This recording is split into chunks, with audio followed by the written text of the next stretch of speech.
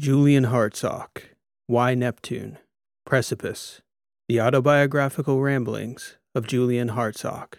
Chapter, A&A Publications, 2123. By P. E. Rowe. Agreeableness, Compassion, Hartsock, Julian Q., 20th percentile. Compassion, AC, is the psychometric score assigned to an individual's propensity to empathize with the emotions of other people, understand their emotional pain and struggles, and act in a manner beyond self-interest to alleviate such distresses. Individuals low in compassion are unlikely to go out of their way to help others selflessly. They typically act more in accordance with self-interest. People low in compassion may become frustrated by social situations where they may be judged harshly for failing to help those in need. They may often be perceived as cold or callous, perhaps even more so than genuinely Machiavellian personality types who lack compassion entirely, but respond according to appropriate compassion-related social cues to maintain social status. A score in the 20th percentile, coupled with the distribution profile of psychometric measures herein, suggests a cool personality type, prone to neglecting the emotional needs of others, responding instead cerebrally to emotional situations and problems. Professions that require empathic human interactions should be avoided. Of all the psychometric scores returned on me, this score from MM³ was the most surprising. I think people usually have a sense for themselves. If you're a slob, it's not hard to fathom an orderliness score in the teens. I didn't even consider the possibility that I was such a cold bastard until the numbers told me so. Reserved, maybe, but not cold-hearted. Gladstone et al. Scored me even lower, 18, but mercifully their narrative didn't pile on. Their feedback read as follows. Low but not disturbingly low AC score places subject above the threshold for psychopathic tendencies. In the early decades of the space age, as some referred to the era following the space race of the 1960s, there was genuine excitement in the world's industrialized cultures about the future of humanity in space. Contemporary science fiction and futurist literature portrayed wildly optimistic near-future outcomes. Children born in the decades following the moon landing were bombarded with media that convinced them their world would be one with flying cars, cities on the moon, and regular space travel. The truth was that the moon landing was a literal moonshot in the figurative sense. The most improbable and insanely unlikely outcome was its success, fueled more by the pressures of the Cold War between the United States and Soviet Union than by any realistic scientific or commercial ambitions. And given the degree to which the moon flight was so barely achievable at that time, continuing to explore the moon was of little practical or commercial value then. The zeitgeist and pride in the moon landing for Americans generated funding for space exploration for decades to come, though. An emergent satellite technology helped to advance the budding information-rich culture. But the slowdown of space exploration after the space race was a reality check for a culture that had so recently envisioned their star-born future. The American space program, while quietly achieving many great and necessary foundational successes, also suffered costly failures in the form of 2 shuttle explosions that rattled public confidence in the feasibility and practicality of manned spaceflight. But culturally, at least in America, there was perhaps no wetter blanket thrown over the idea of space as a realistic near-term human habitat than a bizarre, privately funded experiment in a closed ecological bubble in the Arizona desert called Biosphere 2. The experiment was, as the unimaginative name denotes, an attempt to construct a closed, ecologically stable environment, principally to simulate the challenges of maintaining a sustainable habitat for humans in space. Odd though it may seem now, the project was a media phenomenon, with daily news reports and newspaper articles on the state of the biospherians inside the bizarre ecodome. Schoolchildren, tourists, and gawkers alike even flocked to Arizona to poke the glass as though those 8 pioneers were some zoo-bound community of chimpanzees in matching red jumpsuits.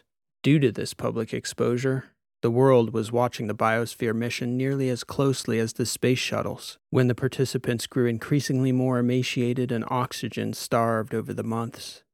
The initial experiment ultimately ended in a very public controversy, involving the injection of oxygen and outside material being brought into the dome. This controversy, portrayed by most media as an epic failure, left a lasting mark in the public's psyche, despite some successes and many lessons learned from its numerous failures. For a long time, though, sustaining human life in space seemed unachievable, or at least impractical, distant. Looking back on that era, with more than a century's hindsight, those people, with their technology, thinking that they were going to build and live in a lunar city in their lifetimes, was as absurd as thinking they could build such a metropolis on the sun. Yet I find something inspiring about both the instinct and the grit of the attempt. The lessons learned in those failures still inform foundational concepts in space archaeology today, and somehow those pioneers are largely forgotten or remembered as an oddity or curiosity, as though the media circus and resulting perceptions made them any different from explorers who'd come before them in wooden ships, submarines, or airplanes. Cultural zeitgeist, in its way, is its own force of nature, impossibly inaccessible to those caught up in it. We've built space stations since then, yes, lots of them. So I wasn't prepared for the challenges that those original biospherians struggled with to still be problematic for us over 100 years later. When Cass brought the subject to my attention, initially I dismissed it as insignificant. After all, we had dozens of outposts: Mercury, Mars, the Moon, the stations in low Earth orbit, the Jacks in the Belt, the L2. I'd just gotten back from a trip out to Europa myself, visiting with my friend Gunny. Even he was starting to come around to the idea of humans leaving our solar system by then, mostly because he saw it as inevitable. I was sitting on my balcony at my home in Clearwater when Cass first brought the issue to my attention. I wasn't spending much time at the office by then, and even though I knew it was a pain in the ass for him to come to my house instead of meeting in VR, I did insist on meeting in the real world still. Being who I was afforded me that eccentricity. I wanted everyone, Cass included, to feel like I was that much more inaccessible than the average person. Theatrical and pompous, maybe, but so be it. I was A&A. I was at the point that I felt the world should come to me after everything I'd done for it. Thunderclouds were darkening and billowing up over the Gulf waters as Cass continued to talk. In another solar system, Julian, we won't be getting any care packages, he announced as though I didn't understand that fact. We'll have to prepare, as though the things we need won't be available to us, at least for some time as we build new infrastructure. I shrugged. What's the problem, Cass? Problems, multiple problems, many of which won't be evident until we encounter them in the field. Then he referenced that very Biosphere 2 experiment and suggested we do something like it, here in our own solar system. Around Neptune, he suggested. Why Neptune? I asked him. It's far enough away to seem alien. It is intriguing and captures the imagination in a way Mars and Jupiter don't. People are already familiar with the idea of people being there. We should plan an expedition to Neptune to build a self-sustaining settlement.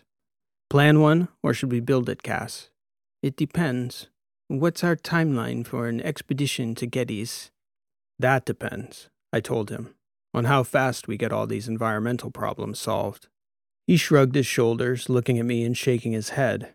I didn't have a more accurate answer than that. A Neptune project would serve as a decent cover. You could mask our intentions for an interstellar mission behind it, Julian.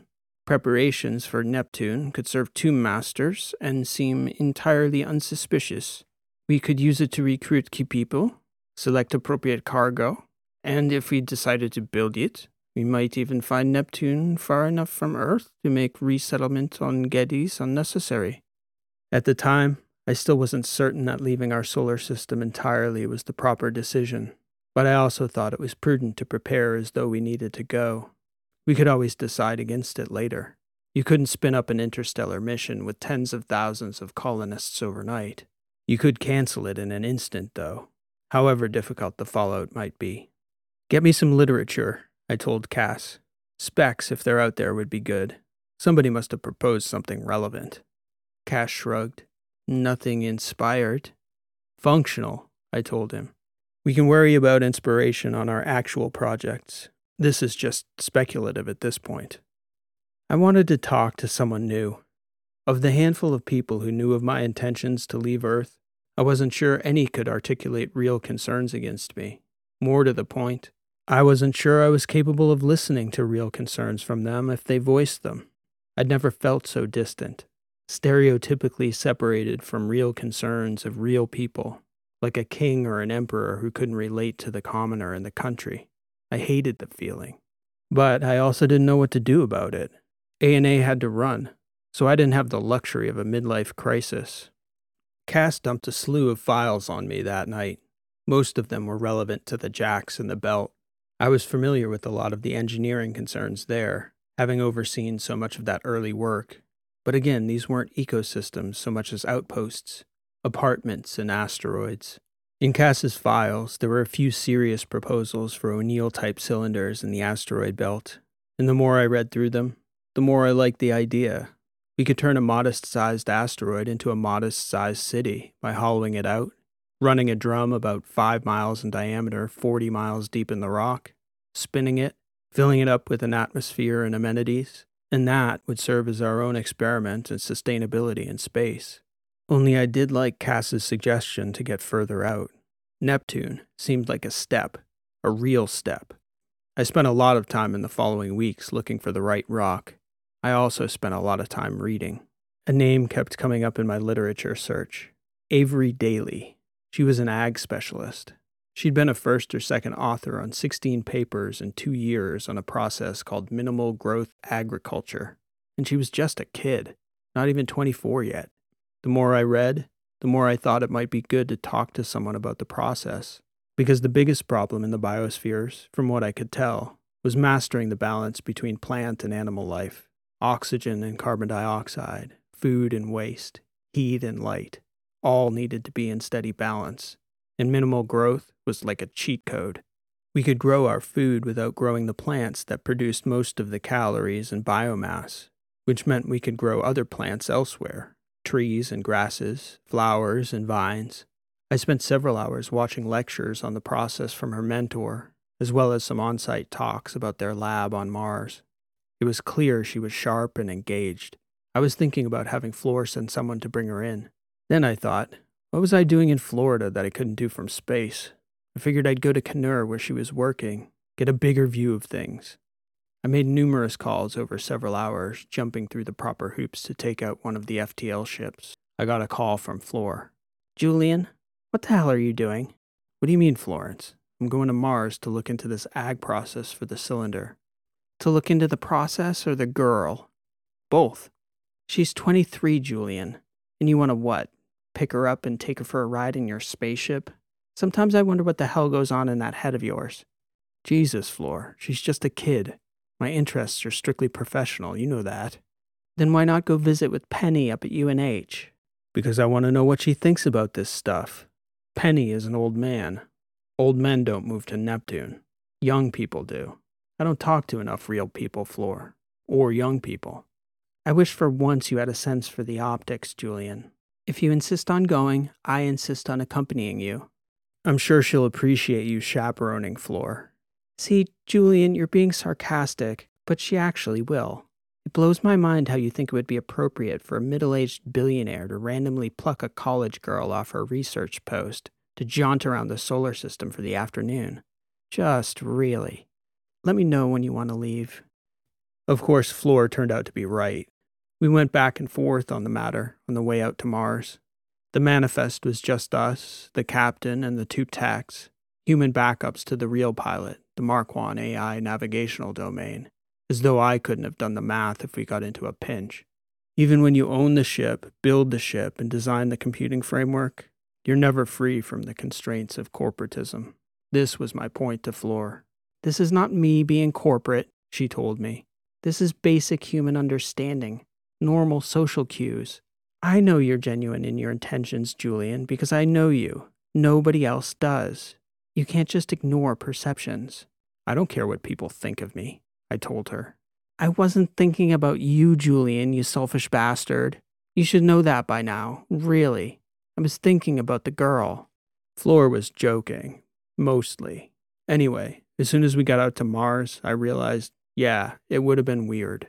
Even walking in there would have caused a stir, like everything else I did. It was going to take about 10 minutes for it to get back to NASA in India that I was poking around Kannur. They'd be wondering if I was going to start poaching their ag specialists. And just that fact alone would get half the world wondering what I was up to. This was my problem. How could I ever talk to regular people if the result was a $10 billion market swing if a photo got out? Floor offered to shuttle down and pick up Ms. Daly. As always, she had those corporate concerns top of mind, and all figured out, of course. Florence returned with 2 young ladies, Avery Daly herself and her friend Saji Heron, which was the deal breaker.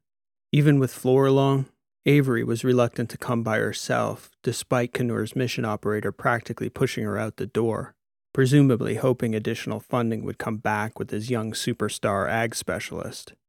I certainly didn't mind Ms. Heron tagging along, though I had no professional interest in a top-tier drone operator's thoughts on our cylinder project. She was much friendlier than Ms. Daly, though, who seemed skeptical of the whole scenario. Ever been to Neptune? I asked them as they floated into the sitting area. My God, I'd have killed for him in this spacious on the way out, Saji Heron said. Did you come out on the Perth or the Ake? I asked her. Neither, she answered. I came out the old-fashioned way, 7 months on the Starshiner. I've never been on an FTL flight. And you, Ms. Daly? I asked her. I came out on the Ake, and no, we didn't go to Neptune.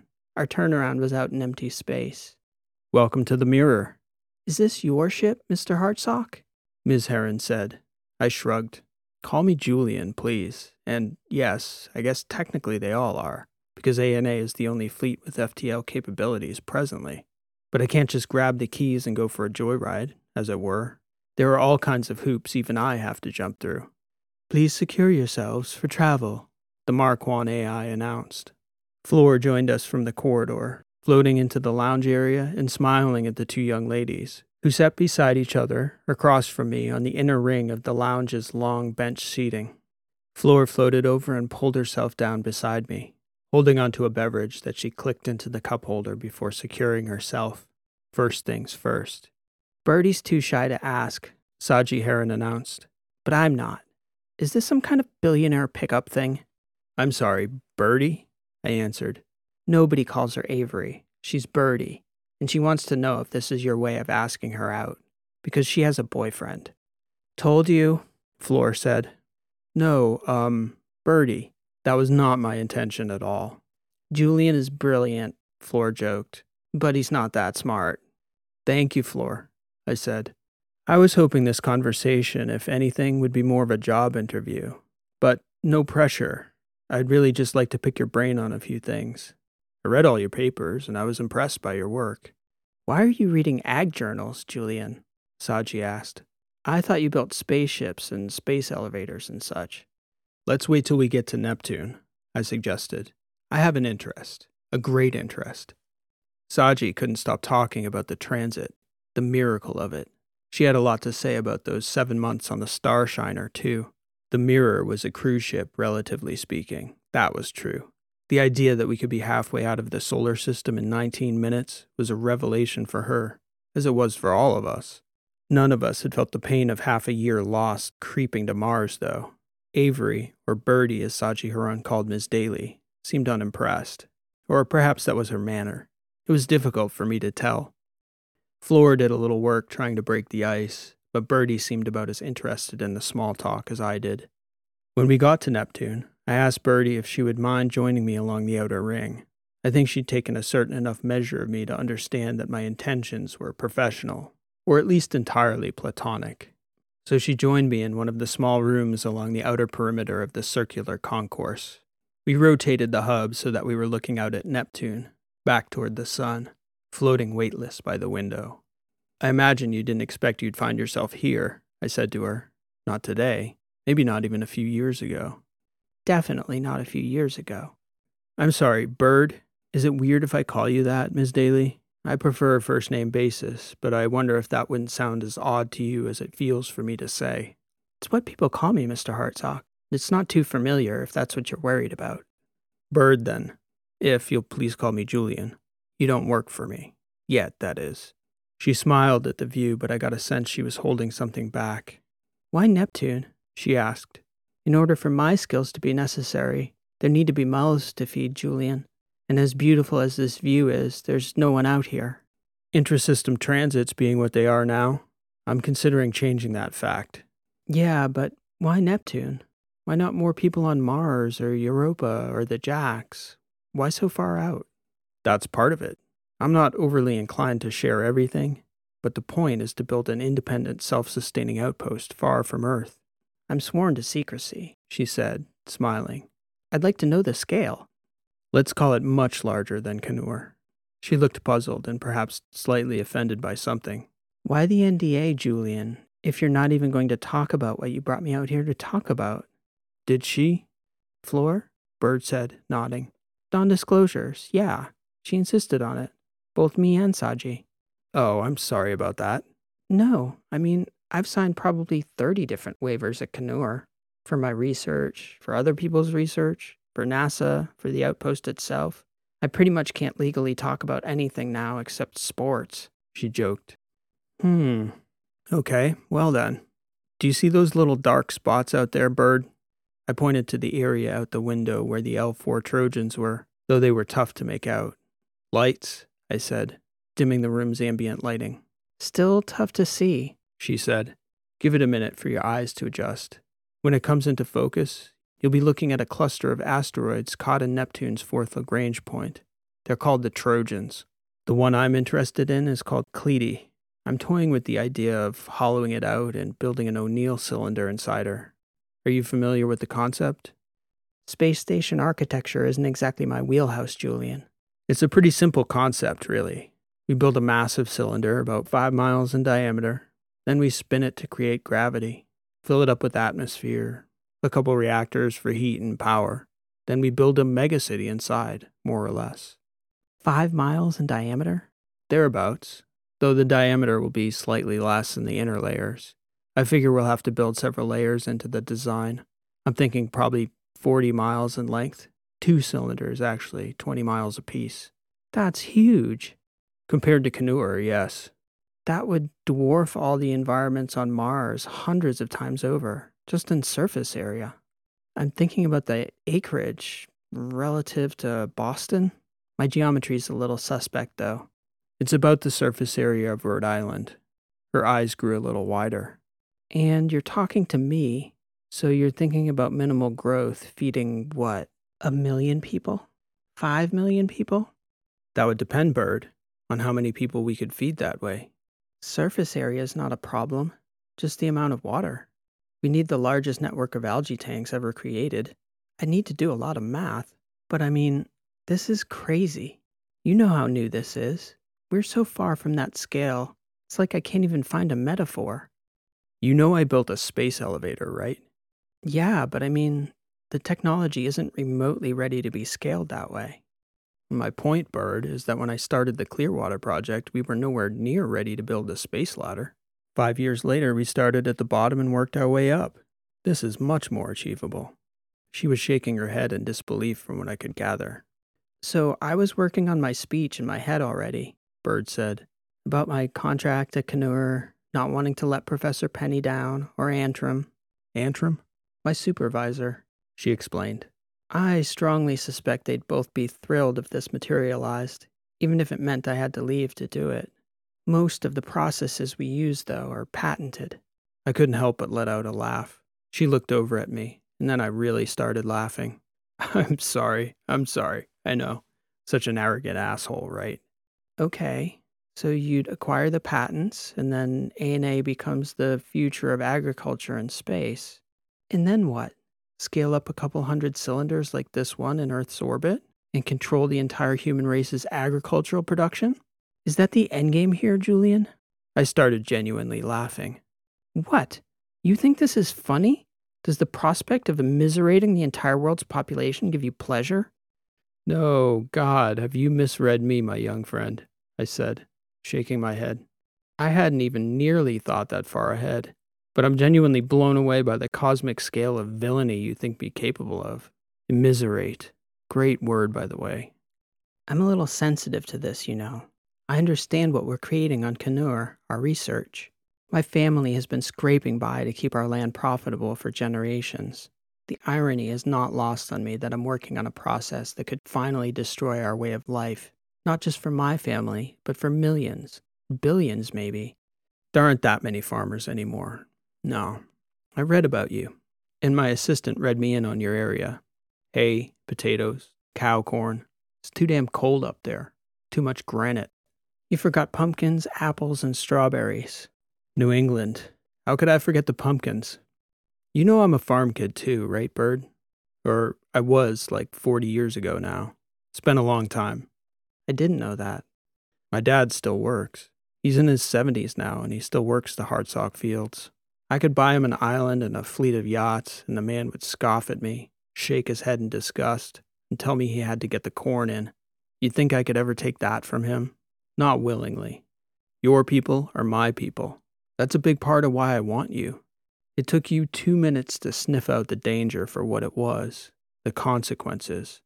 I don't always know what the hell I'm doing, but I have good instincts about certain things. Somebody's going to acquire your patents if I don't, Bird, and they'll have bankers. That fact is not lost on any of us at Canur, nor Professor Penny. God, Bird, I did not expect our conversation to go this way. I should have figured it. Every truly revolutionary person has their own minefields to negotiate. Have you talked to anyone about this? This problem specifically? Yeah. Nick and I talk. Dr. Penny, I mean. But not like this, openly. The naked truth about being 23 and knowing that your choices won't just shape the lives of your family and friends and the people in your community, but humanity. Humanity writ large. Mostly we just talk about the work. It's hard to talk about the implications. Maybe it's that he's older and he's used to his work affecting millions of people. Or maybe he doesn't see the implications because it's hard for anyone to think on that scale. To be honest, I never did. It's almost impossible to. So on this project, for example, I've been thinking about what life would be like in there, inside that cylinder. I mean, look out there at that dark asteroid, Bird. Imagine the concept we're talking about now as a reality. It very well could be. Who are the people who would be taking up the life that we're talking about engineering right now? They'd probably be young, like you, your peers. Maybe they don't have great prospects on Earth. Maybe they do. Maybe it's just the adventure of it that calls them here to be a part of something different, a new path. Even that, though, how do you engineer that in good conscience? I don't think people should be engineering other people's lives. I build things, Bird. They're on an ungodly scale, and they're magnificent things, but they're still things. People negotiate their own futures. I've watched my parents struggle my entire life. You know what my dad thinks about his life? He says it all the time. The only choices left are choices that aren't choices. That's his reality. Somebody else has made those choices for him. Maybe years, decades, generations before. And he negotiates the environment, Bird. That's what every living animal has always done, since forever. We always have agency. The choices you have before you will certainly, long-term, exert difficult economic forces on farmers. Your work also opens the stars to humanity. It's also inevitable. The question isn't whether it happens, but how and when. I would suggest that people like us, people with an understanding for our parents' struggles, would be better stewards of the change. A kinder, gentler knife in their backs, Julian? I didn't even register the genuine hurt in her face, in her voice. I certainly didn't pause to acknowledge it. A cut will come, I answered. The question is how to minimize the damage and maximize the benefits. You must have a better sense than I do about the reduction in food scarcity such a transition would bring. Mathematically, I can venture a guess, just in terms of calories and cost. I get it now, Julian. I was going to ask you why you always look so sad. Saji thought it was because you were alone. People speculate plenty why that is. You choose it though, don't you? I've made a lot of choices, Bird. There aren't many I regret. I asked you why Neptune, but I get the sense you don't really care about Neptune, do you? You're not going to live in there. You'll walk through your cylinder, take a tour, maybe even stay for a few days to get a sense of the place, but you have no intention of living there. You're very perceptive, Bird. Where do you want to live, Julian? My house in Clearwater. She shook her head at me doubtfully. She had a sense of what I was getting at. You want to know the craziest thing I've ever done, Julian? I shrugged. Sure. There's a rock outcropping in the mountains where I live. It's very beautiful up there, overlooking the notch between two mountains, like a canyon really. Near the top, there's a very narrow rock formation with a proper cliff on all sides, hundreds of feet straight down. My boyfriend's a year older than me, and around the time he graduated, one of his friends got it in his head that we should all go up there the next time it got really windy, see who had the guts to walk out onto the cliff top. I have no idea how hard the wind was blowing the day we went up. Could have been 50 miles an hour, could have been 100, but it was real weather. Fierce wind, pouring rain, cold. We walked all the way up there, and not a single one of us had the guts to go out onto the rock. The wind was just unbelievable and terrifying. The thought of that moment, looking out onto the rocks from the edge of the woods, the stunning swiftness of the clouds whipping through, still frightens the hell out of me. Sounds like standing back was the sensible thing to do. The sensible thing would have been to stay at home in the first place, Bird joked. On the way back to the car, after we all chickened out, the 5 of us struggled to stay on our feet. We tripped over rocks and roots and got blown over by the wind as we descended in 2 groups. I was the slowest, so my boyfriend stayed back with me, maybe 30 or 40 feet behind our friends. As we were walking, one of the biggest trees I'd ever seen came down right between our 2 groups. Must have been 200 years old. With the wind and rain in our eyes, none of us had a chance of seeing it fall.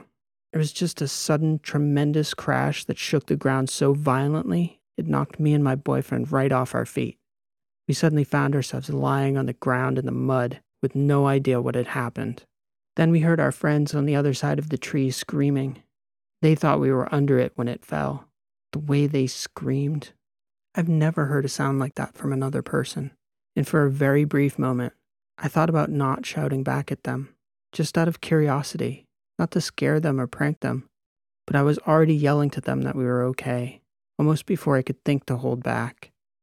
And the rest of the way down, after we'd crawled over the trunk of that tree, every single one of us was always looking up at the canopy, the massive old-growth trees, tons and tons of rain-soaked wood waving over our heads like reeds or tall blades of grass, just dangling over us, shifting in the gale-forced winds. When we finally got down to the safety of the parking area, scared out of our wits, properly humbled as we deserved to be, that's when it hit me that not a single one of us had actually noticed the real danger because we'd been so fixated on the terrifying prospect of crawling out onto the rock in 3-digit winds. Bird stopped talking, but the way she tailed off gave me no sense of finality, like she'd forgotten to signal her story was over, so I thought she had more to say. She didn't, though. The silence got too awkward for me. That's quite a story, I said. What's the craziest thing you've ever done, Julian? I don't think I've done it yet. Why Neptune, Mr. Hartsock? This cylinder you want to build? Is it the trees, the cliff, or something else entirely? That was a hell of a question. I didn't have a proper answer to it yet, so I didn't answer her. I need to hire you, Bird. I'd like for you to think of terms you'd find acceptable. I understand you're on contract with Canur still, but A&A will buy you out of it and make a generous donation as well. I'll get you the team you need, the equipment you need, everything it will take to make the leap we need to make. I'm not going to crawl out onto the ledge with you, Mr. Hartsock, she said, but I might be convinced to walk into the woods. After I made Bird the job offer, we rejoined Saji, Heron, and Florence in the adjoining room.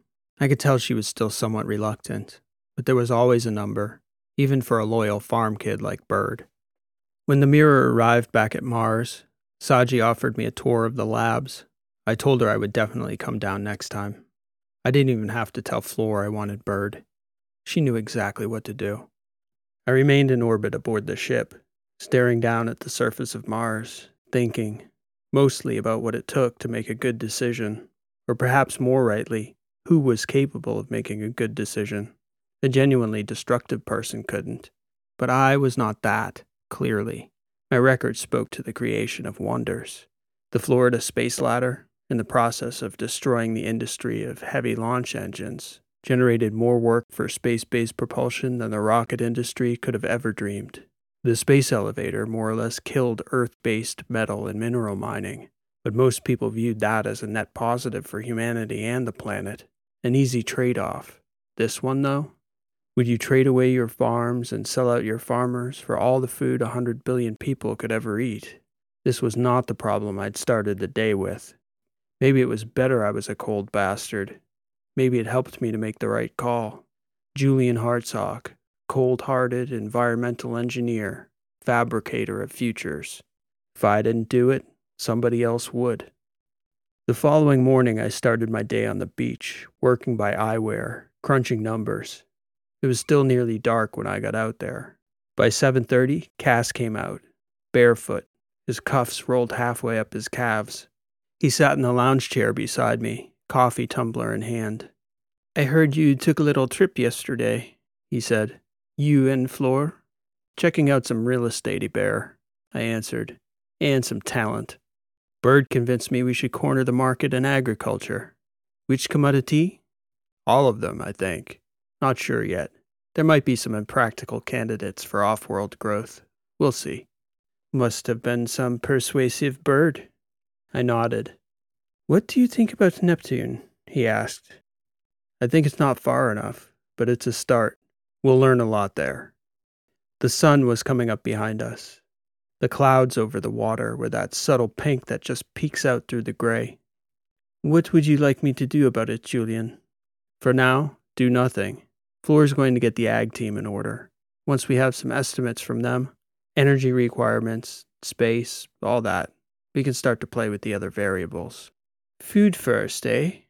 "A farmer's son, yes," I said. She told me a story, Bird. She and her friends went out in a storm, all the way up to the edge of this cliff in the wind. They hiked right to the edge of this mountain to see who had the courage to crawl out onto the cliff in the howling wind. "It sounds more like stupidity than courage to me," Cass said. "And to them too, apparently. They climbed all the way up there and none of them went onto the cliff. I wasn't there myself, so I can't account for what they experienced. But I think I would have regretted that, Bear, not going out there." "Is a frivolous way to die, no, Julian? Stupid, even? What would be the point?" "The point. Why are you so sad, Julian? Why are you alone, Julian? Why Neptune? What's the point?" "I don't rightly know anymore, Cass," I told him. I seemed to have forgotten the point. I hadn't, though. I knew. To be a pioneer is to risk looking stupid, enduring ridicule, dying frivolously and being forgotten, becoming the butt of the world's jokes, sinking to the bottom of the sea, exploding in space, memorializing yourself as a cautionary tale. The point is daring to do something while you're still alive enough to do it. Maybe I had to be a cold-hearted fool to do the things I needed to do. With an AC in the 20th percentile, maybe I was just the perfect blend of crazy to stroll out onto that rock pillar, buffeted by 100-mile-an-hour winds, unimpeded by emotional connections, and dare to fly away. Why Neptune? This has been an original story, written and read by P.E. Rowe. Thank you for listening. I hope you enjoyed this story. This week marks the 1-year anniversary for when I published my first video, and for a long time very few people showed up to listen. It took me over 5 months from then to cross the 100 subscriber mark, so it's both amazing and fun to be approaching 3,000 1 year later. I'm hoping we can continue to grow in the coming months and years, and I'm grateful to have you along for the ride. If you're new to the channel and may not be aware, I'm anthologizing these weekly stories in collections, which are available in paperback, ebook, and audiobook. The most recent collection, Age of Deception, is available now through my bookstore, which is linked in the description below, and is now available on audiobook as well. Because I had such a long interval between collection 2 and 3, it gave me a chance to be very purposeful about the stories I included in this book. I've had quite a few new viewers ask me over the past few months what the best order is to listen to the stories. My first answer is always the playlists, which I try to group together thematically and in chronological order. I did the same thing with this collection, which has quite a few channel favorites in it and follows a chronological order on a tour through the Battery systems, where most of the interrelated stories on the channel are set.